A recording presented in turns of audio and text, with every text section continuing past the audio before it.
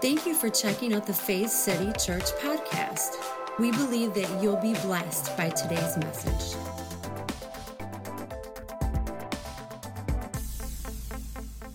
Awesome. So let's get into this today. How many know tomorrow's Valentine's Day? Yeah. Are you excited about that, bud? You don't have a Valentine? That's okay. You don't need a Valentine for a long time. You know, Valentine's Day is one of those days. My wife is actually, I don't know if she says it sarcastically or I've actually brainwashed her in this idea, but I've said this for 20 some years, that Valentine's Day was something that the greeting card industry uses to make more money. Or the flower, ladies, don't give me dirty looks. I'm just saying, right? That's what I feel like. I'm like, why? Every day should be special. You're my Valentine every day. And so, you know, I often think about, where did this come from? And so we have this day, this one day that we put aside where we celebrate romance and love and kissy face and all this stuff, right? Its origins, though, run pretty deep and pretty far back in history. You know, we have this celebration of candy and flowers and things like that, but you know that it actually began pretty dark and pretty bloody. Whoa. Yeah. Thanks, buddy. You're with me, man. I love that. Now, it's a bit confusing, but if you actually look at the history, and no one has really pinpointed the exact origin of this holiday, but one good place to start is ancient Rome. How many are familiar with ancient Rome? If you read your Bible, you see ancient Rome, occupying Jewish territory and really the whole world. I mean, they were the superpower of the time. But from February 13th to February 15th, the Romans celebrated the feast of Lupercalia. Say Lupercalia. Say that 5 times really fast.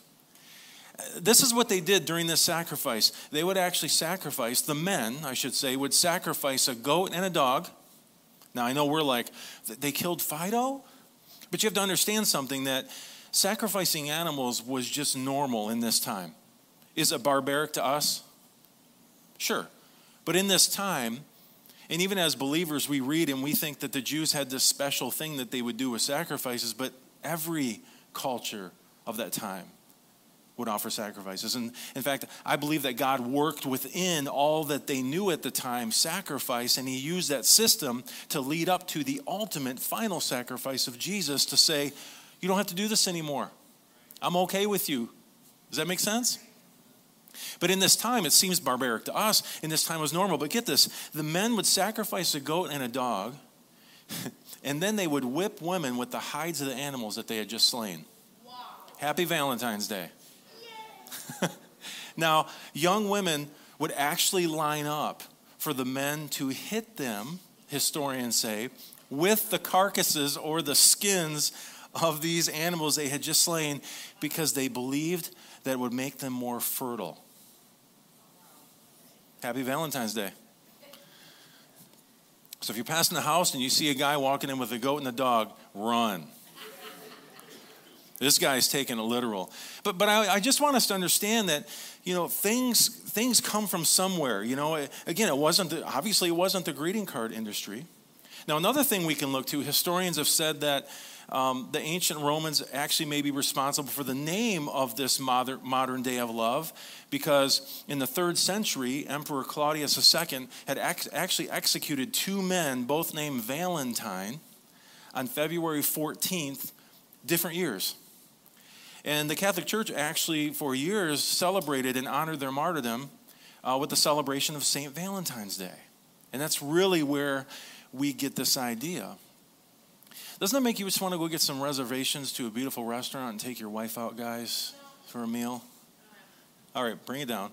But doesn't it, though? It's just like, wait a minute, that's where Valentine's Day came from? It's pretty crazy history, right? But before we get too judgy, I want us to think about, in recent history, have we done or have we maybe believed some pretty crazy stuff ourselves? All it takes is just listening in at the break room, at the water cooler, taking a little cruise through social media, and people believe all kinds of wacky stuff, don't they? And we think, whoa, that's wacky, but then they think what we believe is really wacky too. Here's the thing is, all through the history of mankind, we have had some pretty crazy beliefs, haven't we? But do you know what I see through all of this history and through all of these stories? I see something so much deeper, something that human beings have always done and they continue to do. We can take the greatest tragedies and find love within them. You even think of poems and plays, the Shakespeare plays. There's always love somehow that comes from without, or within, I should say, and also maybe even stems or moves the tragedy along. But we have this process where we love to find love within even tragedy in life. There's something about love, isn't there? I believe it's because love matters. Say, love matters. Our entire world revolves around the importance of love. I mean, think about this. We have songs about it. We have movies that try and portray it. We have books that try to describe it. We have websites that try to help people find it. It consumes us. We desire it, and we desire someone to give our love to. You know, we even have love languages. Anyone familiar with this? In fact, just this past week, it's been a while, and my wife was like, she had our kids each take the love language test, and then she took it again, and then I ended up taking it. And isn't it crazy how polar opposite we can be in our languages of love? I mean, it's just wild. I mean, my wife and I are completely opposite. And here's what they say about it. Usually we love people according to our own love language. So maybe your love language is getting gifts. Well, then you give gifts. Maybe your love language is physical touch, and so you're more touchy-feely. Maybe your gift is words of affirmation. That's my top one. It's like, tell me how good I am. Tell me I'm okay. I don't know why. That's just my love language. And so then I find that I usually love people by words of affirmation. But think about this. If my love language is words of affirmation and theirs is physical touch, I can say all the great words in the world, but to them, they don't feel loved. And I've heard it described like this. It's like speaking Chinese to someone who only knows English for years and years and years and not understanding why they don't get it. It's because there's different languages. And so it's kind of been, we've had fun with this, haven't we? You know, I've on purpose with one of your top being physical touch, just being more touchy-feely and close, more than I normally, being aware of that. And it's funny, like even this morning I came up and just gave you a gentle kiss and that, and I walked out, she goes, honey, you're so awesome. I'm like, all right. So, you know, we're having fun with it. Sometimes you have to be reminded of the different love languages because we all have a different language. But it almost seems as if we're built for love. And I would go as far as to say this, that we're built from love. The very center of who you are as a creation, as a human being, was built from love. I mean, think about this. The creator of the planet, I'm talking to believers here, right? And so however you see God, the creator, most of us universally as Christians or believers or followers of Jesus would say that God is love. He doesn't just love. She doesn't just love. God doesn't just love. God is love. And I think that's interesting too because sometimes if we're not careful, we can separate the love from the character or the characteristics of God, right? So whether God becomes angry about something or disciplines or these different attributes of God and characteristics, we have to remember that all those come from love, right? So for me, if I truly love my children, I'm not out to get them, but I will become angry when someone or something tries to hurt them. Does that make sense? I'm not going to punish them because someone tricked them or fooled them or took advantage of them.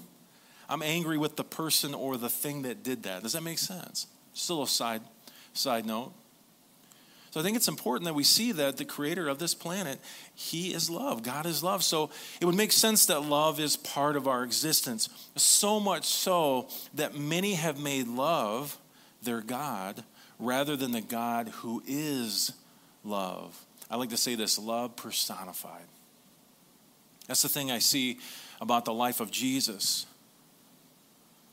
Sometimes it just brings me to tears when I see how compassionate Jesus was for humanity.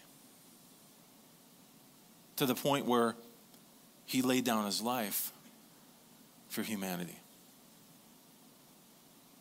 The way that he treated people. He didn't have labels. In fact, he tried to remove labels. He tried to help people see themselves the way that he saw them, the way that God saw people. Love personified. See, what happens is we've tried to build a world on a foundation of love, but sometimes we've excluded the creator of love, God himself. And so we're looking for maybe a feeling and we know this, that love's a decision, right? I love what Pete said this morning. He said, I've just decided that I'm going to love everybody. How many know that's a decision? It's not always a feeling. Let's be honest. I mean, there's times, even with our own family, where we have to decide we're going to walk in love. We're going to love that person. What they're saying, what they're doing right now, it's not right. I feel taken advantage of. I feel like my voice isn't being heard. Anyone been there before? But see, we have to make this decision to love. And what I found is, once you make the decision, sometimes it takes a while, but eventually the feelings come along. If you're waiting for a feeling, good luck. Because love isn't a feeling, it's a decision. But again, we've tried to build a world on a foundation of love, but excluded the creator of love. That's God himself. Think about this. How we respond to God, how we respond to others, how we respond to circumstances in life, and even how we see ourselves. Think about this. It all hinges on love or the absence of love in our life. I said this earlier that I believe we're constantly connected to the life force whom we call God or the divine. That makes me happy. It's not based on what I do or don't do. But the more that I awaken to this connection, the more that I begin to live out my true identity, who I really am. I know we talk about this every single week, but I don't think we always get it. I don't think we always understand it. I think there's old habits and old ideas and things that try to resurface sometimes. That just shows me that Holy Spirit needs to work on some areas in our life and bring healing to those areas. Not for shame, but to heal us. But think about this, even as believers, those who say, I'm a follower of Jesus, I follow Christ, we can sometimes fall for the idea that our love is something we produce through self-effort. I lived a lot of my Christian life, my following Jesus in this way. You know, Paul tells us in the book of Galatians, he describes what we call the fruit of the Spirit. And I believe it's something that each and every single one of us have. I believe it's already in seed form for some of us. Others it's grown maybe to a maturity, a level. But I believe that the fruit of the Spirit, which is love, joy, peace, patience, kindness, goodness, gentleness, faithfulness, self-control. I believe that those things are exactly that, fruit of the Spirit. It's something that Spirit bears within you. That, in fact, I wonder often when I read this portion of Scripture in Galatians, I wonder if Paul heard the story that Jesus told, the parable about the vine and the branches. Jesus said, I am the vine, God is the vine dresser, and you are the branches. How many know what part of the vine bears fruit? Anyone? The branch. Say, I'm a branch. Say, I get to bear fruit. But how many know this? You cannot bear fruit without the vine, without the vine dresser. This tells me something. It's not up to me to produce the fruit. The fruit is produced by simply existing and being connected to divine. I can see how I did that. So if that's the truth, then maybe even this love thing, which is part of, it's a wedge of the fruit of Spirit, maybe it's not so much up to me.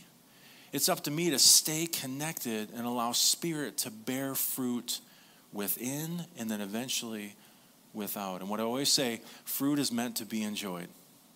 When you go to an apple orchard in the fall and you pick, man, I'm telling you, aren't those apples amazing, babe?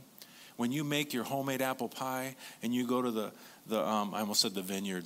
That's after. But when you go to the orchard and you get those, what ones do you use? The apples? Northern Spice? Oh, man, so good. But she makes his apple pies. It's just amazing. There's something about the flavor. There's just the smell when you're in the orchard. It's so much different than just walking through Meijer or Walmart and grabbing something off the shelf. They have those huge rooms with fresh picked apples. It's so amazing, isn't it? You know that fruit was meant for you and I to enjoy? Which tells me something again about the fruit that we bear. It's meant for others to enjoy. So sure, I mean, should people experience love, joy, peace, patience, kindness, goodness, gentleness, faithfulness, and self-control through you? Absolutely. But we have to be careful that we're not trying to produce fruit on our own. Because when we do, what happens when we take on this attitude toward life's journey? Then we feel like we have to produce the fruit through self-effort. And we usually end up asking this question. This is a big question today that I want to ask and I want us to think about. Here it is. How much do you love God? How much do you love God? We probably been asked this question before. We probably have at least thought or asked ourselves this question. Let's make it personal. How much do I love God? Does anyone ever ask yourself that question? You're going through life and you look at maybe your choices, you look at your lack of good choices, and you think, man, do I really love God? How much do I love God? Well, it's an important question, but I think the answer depends on a lot of different variables. Because for a lot of us, we ask questions before we answer that question, like, well, how have I acted lately? Have I sinned recently? Have I been living uprightly? How much devotional time have I put in? How much prayer time have I put in? How many times have I showed up to church on Sundays? How many times have I volunteered to work in a department at the church? All valid things. I'm not putting those things down. I think it's great to say, wow, am I actually doing things for the kingdom? Am I actually working for the kingdom? But again, it should be out of inspiration, not obligation, right? And so there's this fine line that we have to toe and be careful of. Because if we're not careful, we start to ask questions like, how much do I love God? And we start to look at what we've done. We often look at our recent performance or our effort as a gauge to our love toward God. Has anyone ever done this before?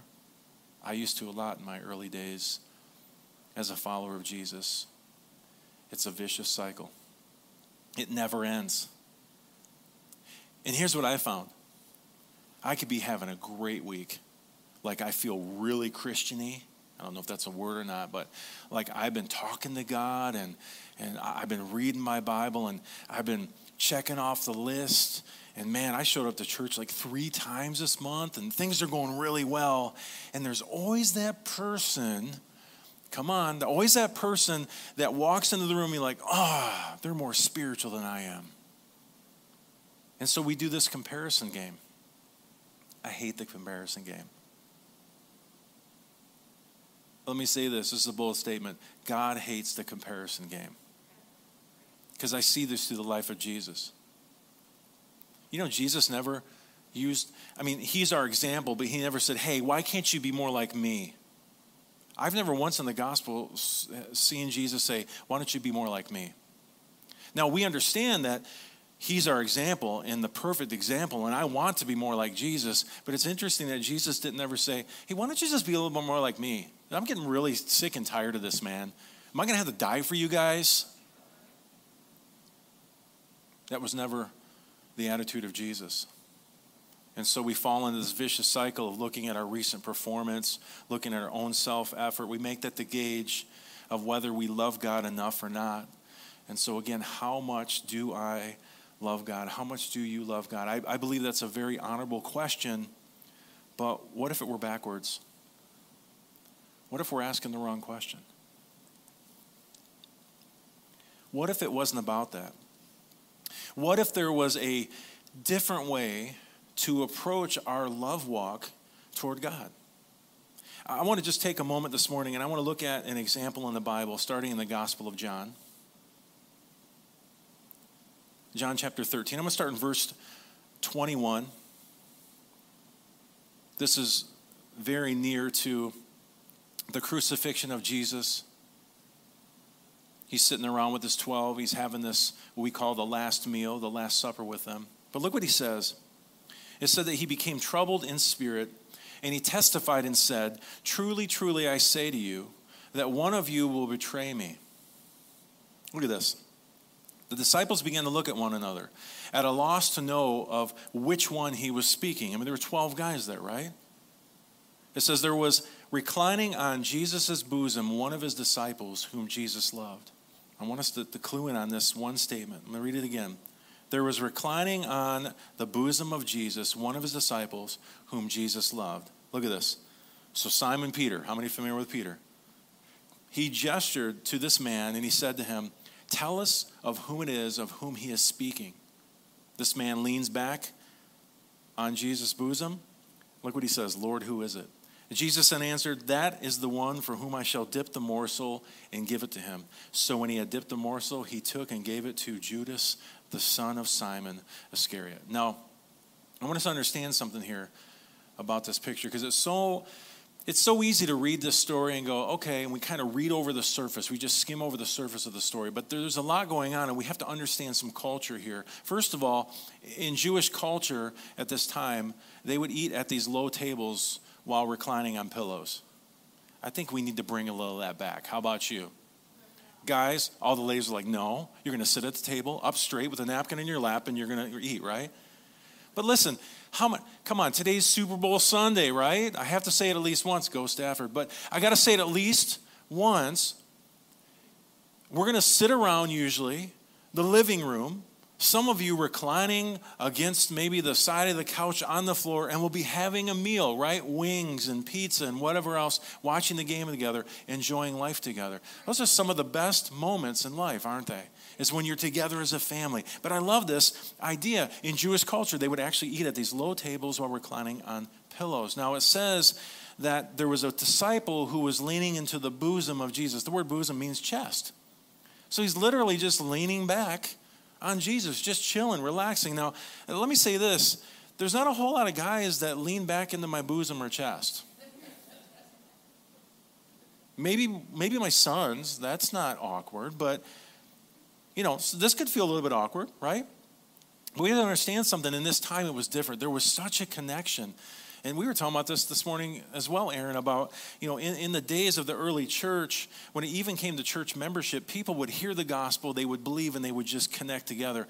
I believe because of their Jewish roots, many of them, they already had this sense of family, community, and connection. It's something that we've lost, I believe, the art of connection in so many years, but I believe that's part of really how the body works. The body only works right if it's connected, right?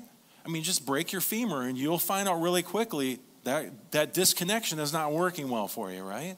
And so it's important that we see that.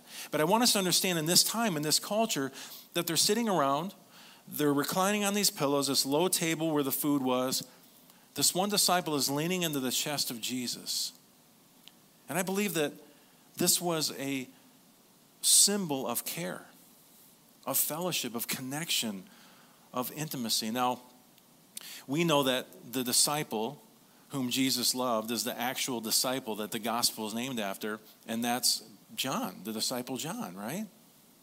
And so he's reclining on the chest of Jesus. I think it is interesting that he refers to himself like 5 times in his gospel, the disciple whom Jesus loved. Now, I don't believe this is out of arrogance at all. In fact, I believe that John, out of all 12 disciples, began to really get a grasp on the love of God. He understood the connection.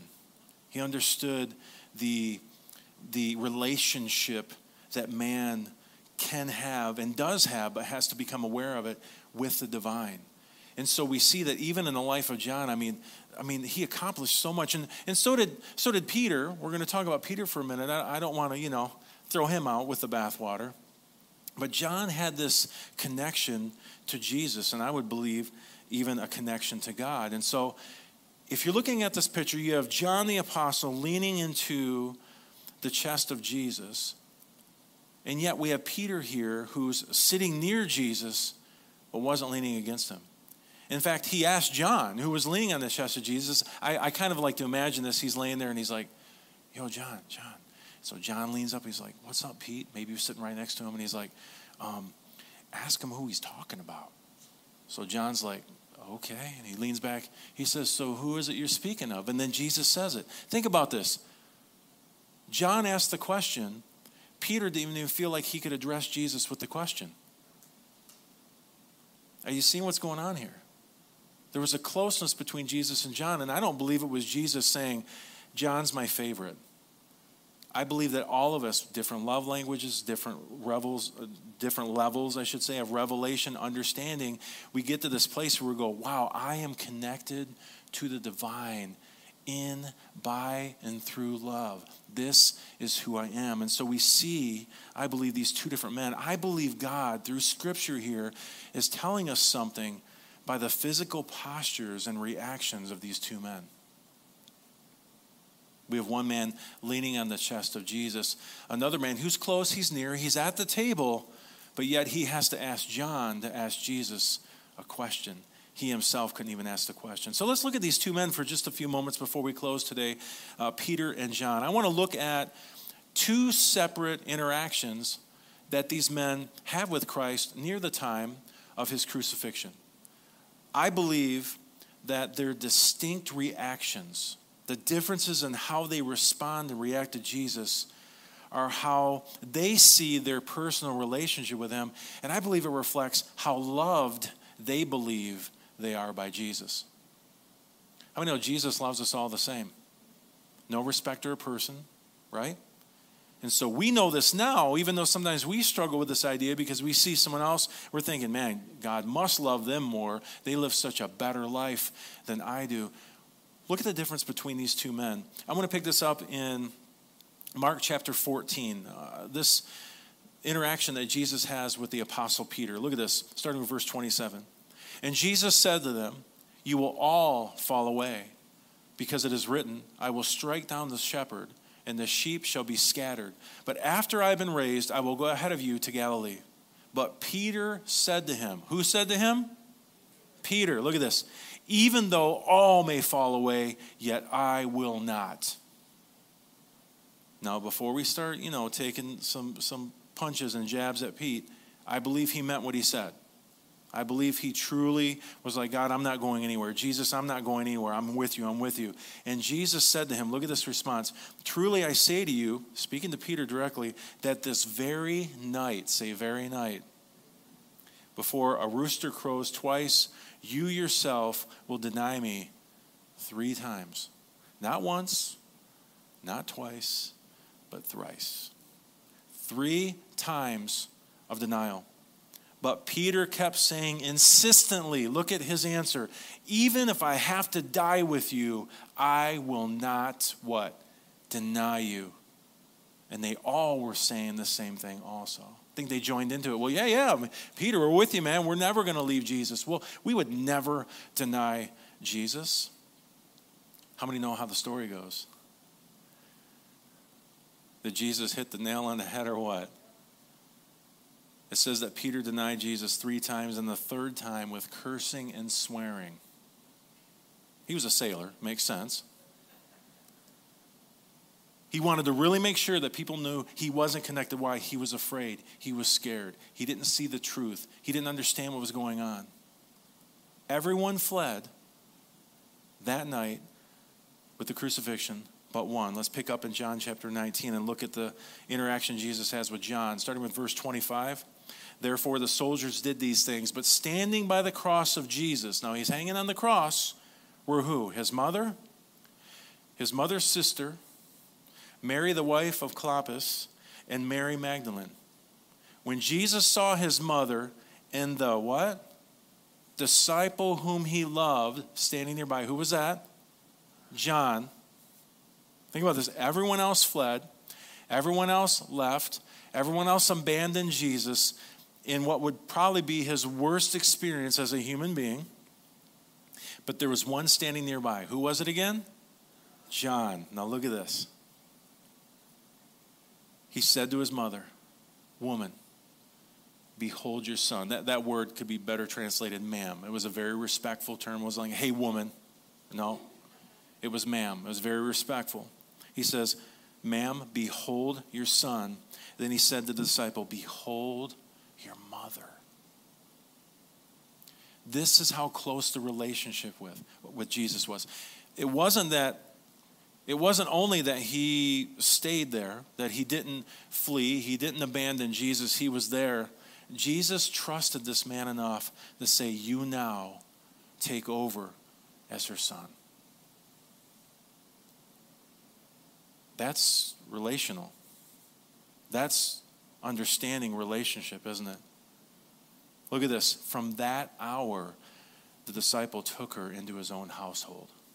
Come on, somebody. But when we think about this picture of the crucifixion and Jesus on the cross, Peter in particular is noticeably absent. He's not there at the foot of the cross, right? After betraying Jesus for the third time in the Gospel of Luke chapter 22, it actually says that he went out and wept bitterly.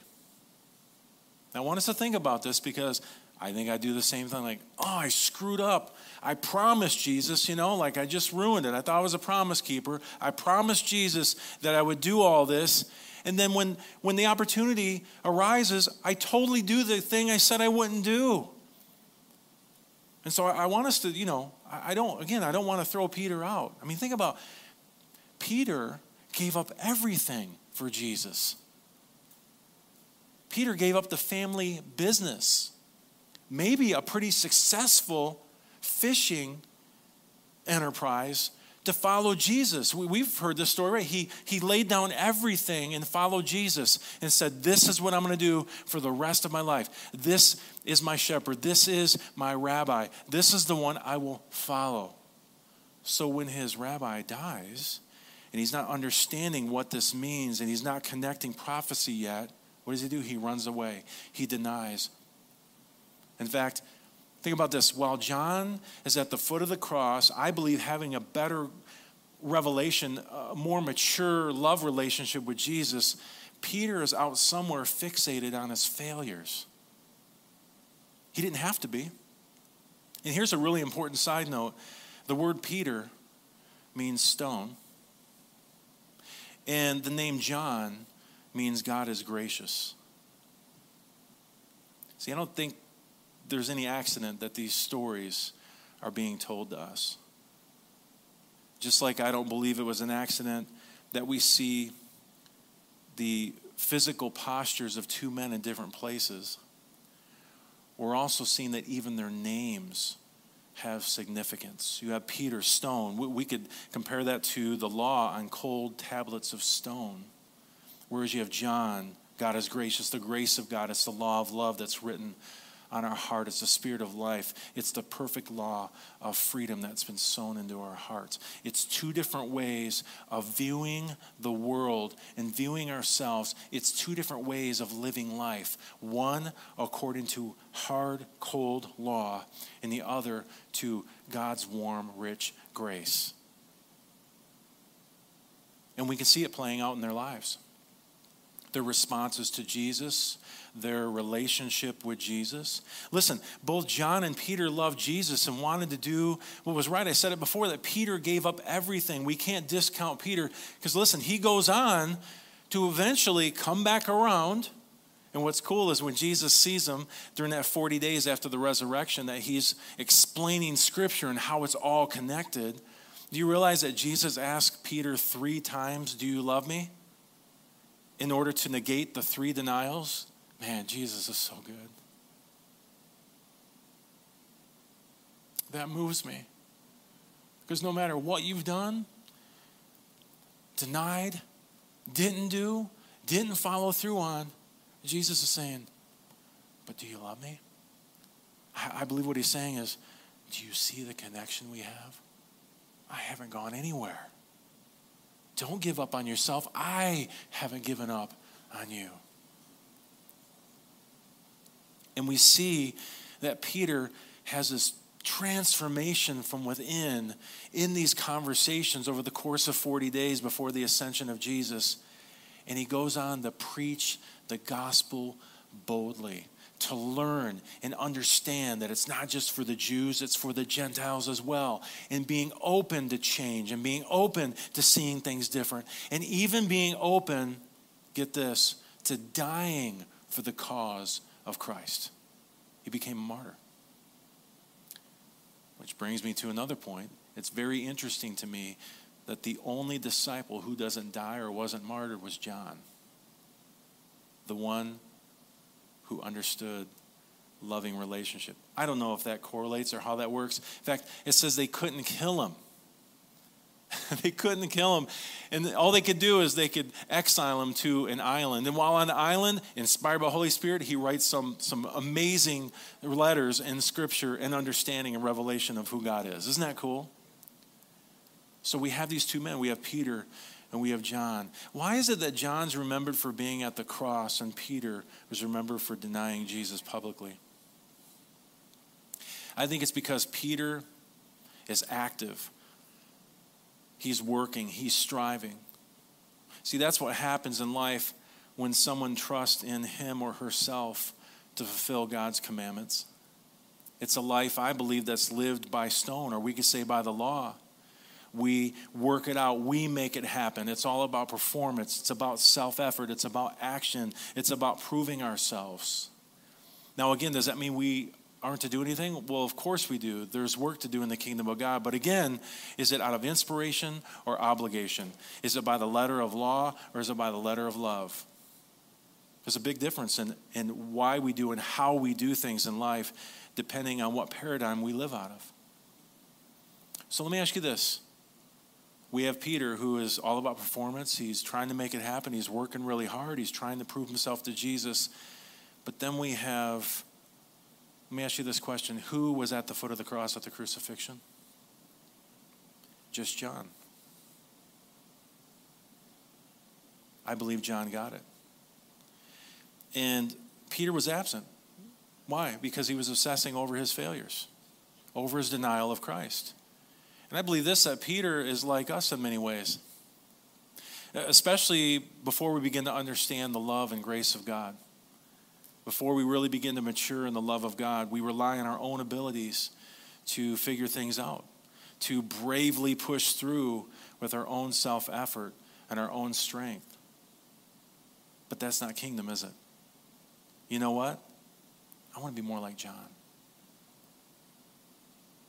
Not that I dislike Peter. I think Peter's awesome. He really is. And I love that Scripture doesn't candy coat stuff. I mean, they could have, think about this, the apostles are writing these things about themselves. If there's anything that we know about history, is that history is usually written by the winners. And the winners have this tendency to clean some stuff up and make it look really good, right? I mean, that's just how history is written. That's what I love about the Bible, is it's written in a way that doesn't candy coat stuff. It just gives us everything. It shows the good, the bad, the ugly. You know what that does for me? It makes me realize that, wow, I'm human just like they are. I have good days. I have bad days. I have ugly days. I have pretty days. I have days where I make the right decisions. I have days where I don't make the right decisions. In fact, I can make some really bad decisions. Anyone here with me? That's the beauty of Scripture to me. But in the end, you see how God works all these things together for good. And all it takes is this love relationship.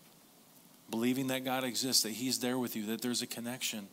And we see that eventually the life of Peter becomes beautiful, and he even becomes a martyr for the cause of Christ. But I know for me, as I look at this, I want to be more like John.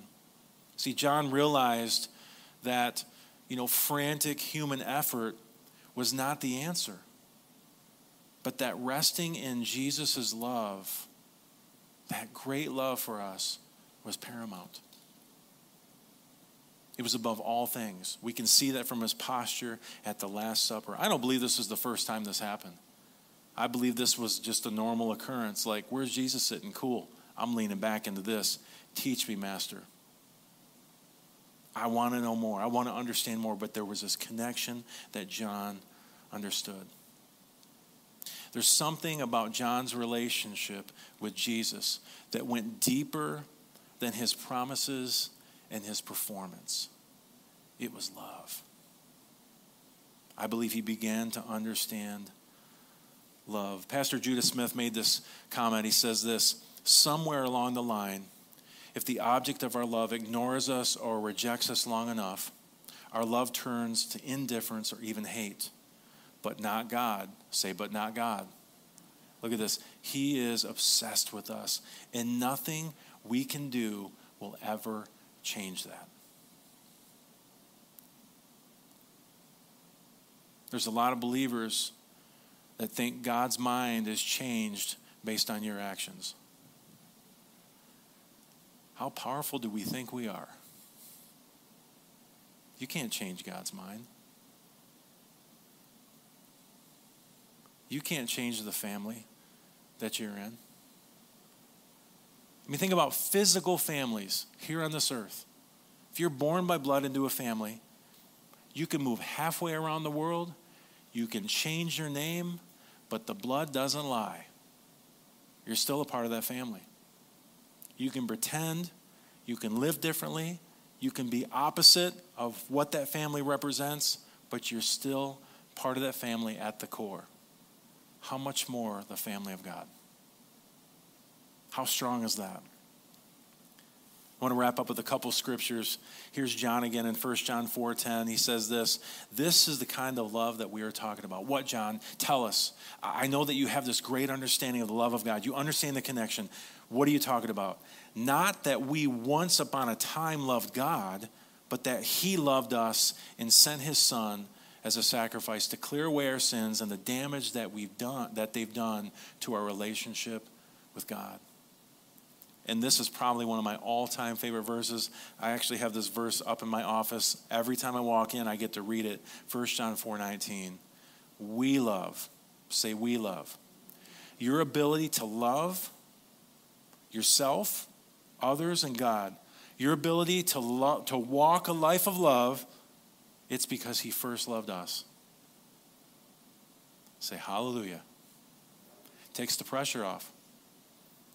Because if we get into Peter mode, we think, I've got to prove myself in order to love God enough and prove that I can love enough. And John says, no. We love. The very, what's the word I'm looking for? The very reason and the way that we can love, the how that we can love is because he first loved us. It all circles around to the source. It all circles around to your connection to the divine. It's important to understand this because the Jesus message sometimes gets so convoluted, it gets so twisted around. And I believe that the Jesus message, the gospel, is first and foremost an announcement of who you are. I believe Jesus came to this earth to show you who you are and whose you are. It's all about your identity. It's about the new word that has been spoken about you.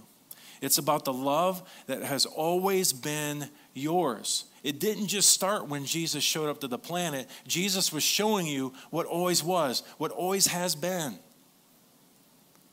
That's why I love when the psalmist talks about just the care and the compassion. And even in your mother's womb, you were formed by God with purpose and with love. This goes way beyond, one day I came to church and I heard a message and I prayed a prayer. No, this is God has always, always, always loved you. It's always been there. So awaken to the gospel. Awaken to this message. Because the thing is, if you start with instructions and commands, then people might be mistaken into thinking that God loves us because of what we do or how religious or how moral or how good or upright that we are. But let me say something, that is not the gospel. The gospel is the announcement of who God says you are. You're a dearly loved child of God. that's who you are. Not because of how great you are, but because God has all kinds of kids, and guess what? You're one of them. And I understand that life's not easy at times. At times, problems present themselves. We go through issues in life, right? We face stuff that's real. It's in our face. I understand that. And for most of us, our tendency in these times is to jump up and get to work. We try to fix things. We try to clean things up. We try to do better or do more and make things happen. And all along, we're forgetting that we need to be led by the love of God in our lives. Just like the Apostle John, we need to filter everything through God's love for us. Whatever the trial, whatever the temptation, whatever bad report, whatever circumstance comes our way, first filter that situation through God's love for you. It's not easy, but it's essential in our walk with God. And let his love lead you to the solution. Think about that. The same love that leads us to salvation is the same love that keeps us in and through this life. Jesus said in John 15, greater love has no one than this, than one lay down his life for his friends. And then John says, we know love by this, that he laid down his life for us, and we ought to lay down our lives for the brethren. It's a continual cycle of loving others at our own expense, benefiting others at our expense. So think about that. Our entire concept and understanding of real love is because of God's example of love to us. What does that look like? We read in 1 Corinthians chapter 13 what love is, what love looks like, and many times what we do is we believe that that's our list of what we should do. That's my punch list of how life should look. I actually started reading that portion of Scripture, and every time it says love, I just put God in there. And I realized that God is love. What is God? Check out this video. Check out this video.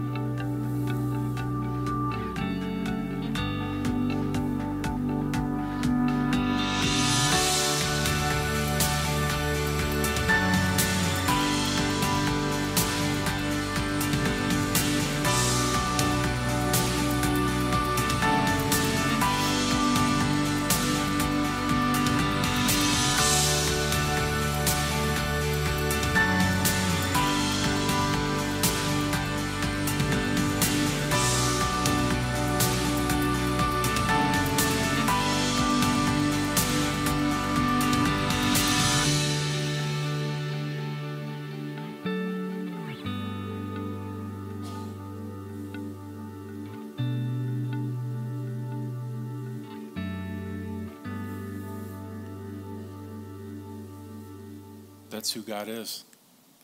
I love how it ends. Never fails. Will you stand with me?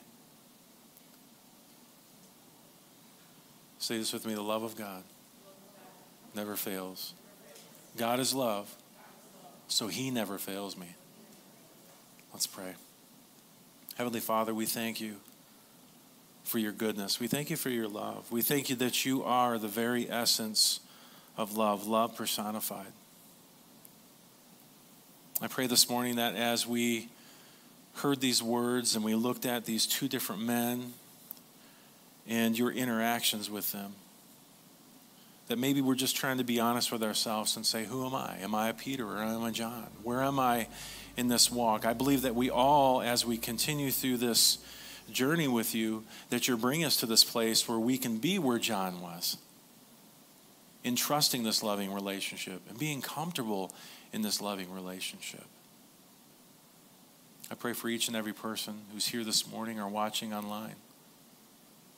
I know, Holy Spirit, that you're moving in our hearts. You're always reminding us of our right standing. You're always reminding us of our rightful place as beloved children of God. I pray that we would believe that we would receive that, and that in turn we would walk out who we are according to our true identity in you.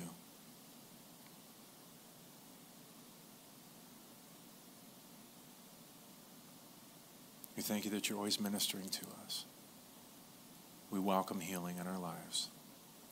In Jesus' name. And everyone said, amen. Take a deep breath. For more information about Faith City Church, please go to faithcity.tv. As always, we pray that you would grow in the knowledge and grace of our Lord and Savior, Jesus Christ.